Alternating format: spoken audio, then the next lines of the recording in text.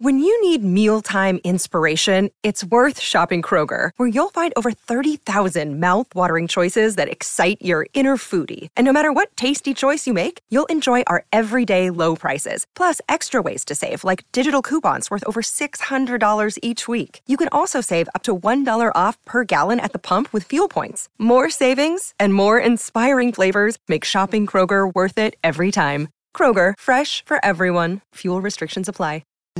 Getting you through the day like a hot cuppa after lunch. You're listening to Afternoons with Staffy on SENZ.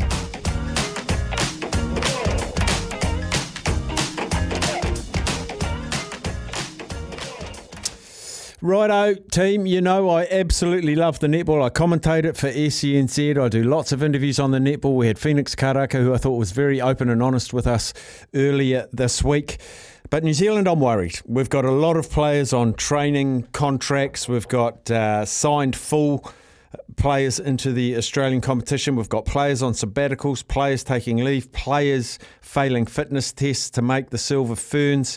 And we've just finished third of fourth against the team in Uganda, who, yeah, they've got a little bit of ability, but we should be smashing them. And we're not. The Aussie team always looks supremely fit, athletic, and we don't. And I'm concerned. Should I be concerned? YVONNE Willering, thanks for joining me. Well, you sound depressing there. But yeah, you're absolutely right in everything that you said there, you know. And we've got a situation now, the Silver Ferns, they talk about a 4-year cycle, but I still believe, and I've said it so many times, that the development work should be done at a level beneath the Silver Ferns. And they went into that Nations Cup with players that were, you know, uncapped, and they can say, yes, we performed really well, we improved with every game.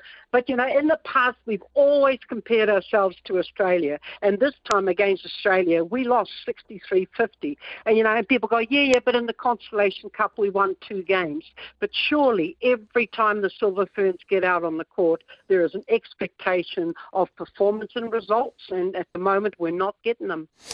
I'm with you. Like this cycle, and we've seen it in rugby, and you know, we've even had All Black coaches look. It doesn't matter if you lose. You know, we got to win at the World Cup, and we didn't. I want every international test to be must win. I don't want the dilution of all of these other tournaments and internationals and Constellation Cups. Don't dilute those. They are the pinnacle. Win them. Yeah, I'm with you. I'm totally with you on that one. You know, and you've got a paying public that has that expectation as well. You know, if we perform to our best of ability and we don't make it, well, that's one thing. But you know, consistency is still a factor. I mean, Dame Nolene Taurua, how many changes did she make during the games? And she doesn't normally do that. But they weren't tactical changes. These were changes that needed to be made because what she put out on court wasn't working. So you know, the players have to take a lot of responsibility for that as well. And it would have been interesting to have heard Phoenix Karaka on the subject, that's for sure. Tapai Selby-Rickett, Amelia Ignacio, Jane Watson all had leave or sabbaticals. I don't know of another international team, maybe New Zealand football. Surely putting on the black dress and representing your country internationally should be the pinnacle. They're all going to turn out for ANZ Premiership. It's probably incorrect, but you're forced to think they're more connected to their Premiership side than the New Zealand side. Yeah, you know, and we talk about family, and yes, family is very important in all this, but they also are professional athletes and get paid to be that. So, yeah, it's an interesting one. With Australia, if a player takes leave, the chances are it's going to be hard for her to come back, but that's not the case, obviously, within New Zealand. And we do talk, you know, when we're not successful, we do talk about the players still back here that are eligible to come back in. But, you know, every team has had players leave them. I mean, England, yeah, they performed reasonably credibly until the final, you know, and they've had withdrawals. Mentor's gone, Guthrie's gone, and Harton wasn't there. So you can talk about these players, but it's about the team at the time. Now, if you know, and if they're not strong enough, that means that they just haven't had the performance. And I just think at the ANZ at the moment, isn't up to it because we play each other 3 times and the occasional loss doesn't matter, because going into the finals, we saw it last year. You know, you can have 3 or 4 losses and you still can be there. So I don't know. And also our intensity certainly is not the same as it is in Australia. The other concerning thing was they went back into camp, was at the end of December, early January, and they had the fitness benchmarks they had to hit. Peta Toiava, Tiana Maturo, Alia Dunn, Maya Wilson, all missed. Australia have the same fitness requirements. They all hit it out of the park. And our girls don't. It does my head in. And Dame Nolene was widely criticised for not putting Peta Toiava in that team to go north because of her connection with Grace Nweke. But if you're not fit enough, you don't get picked. Yep. Look, she has got these things in place, these rules in place right from the start, you know, and is she going to deviate from that? No, she's got a reputation to uphold and players know where they sit. Is it too high? No, it's not. It's attainable. For some of the players, and I spoke to a couple of them, and they said it was just a timing factor, and had we had another opportunity, we would have passed it.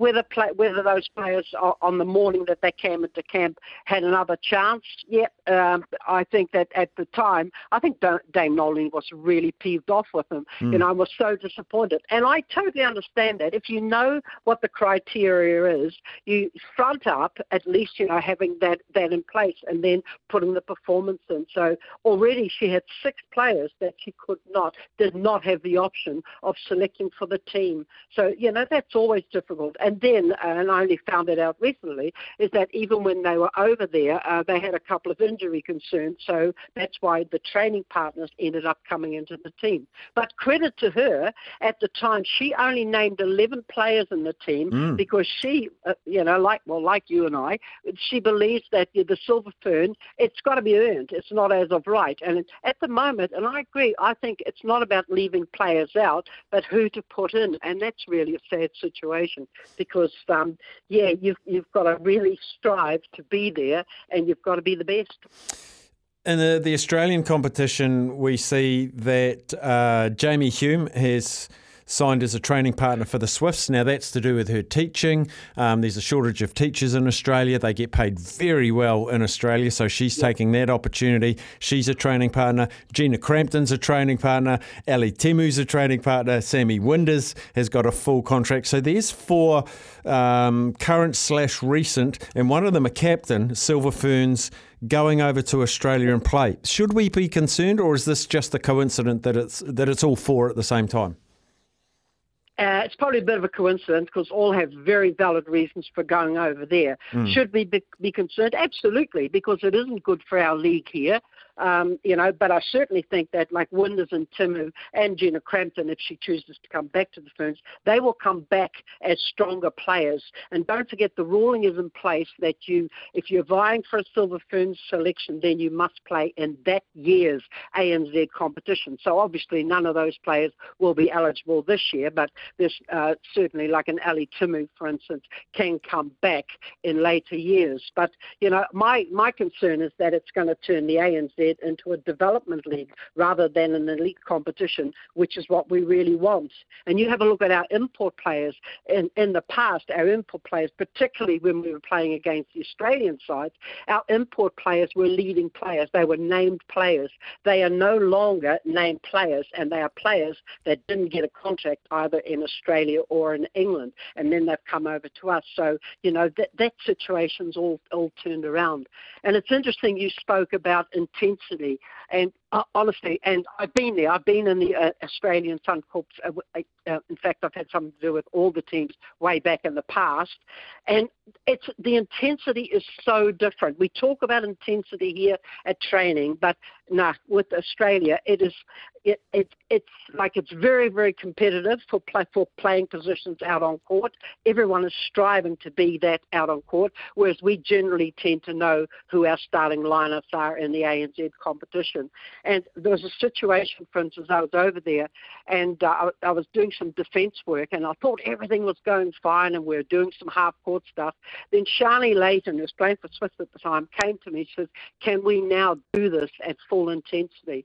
And then I fully appreciated just what that other step up was. And then when I saw it, in what you call a realistic match play, I'm going, yeah, that's what training should be all about. Certainly about learning, and you don't start off at that full pace, but at some stage, you've got to put into action out on court, and they're very good at doing that. And I think these players that are going over there will really enjoy it and will get a lot out of it. Laura Langman was so suited to the Australian way because she was so demanding, not only of herself, but, of those around her. And that experience, she was always going to come back because there are exceptions to the rule when she was over there. Same with Falau. We called them back and they were there. And boy, without those two experienced players, we wouldn't have won that World Championships.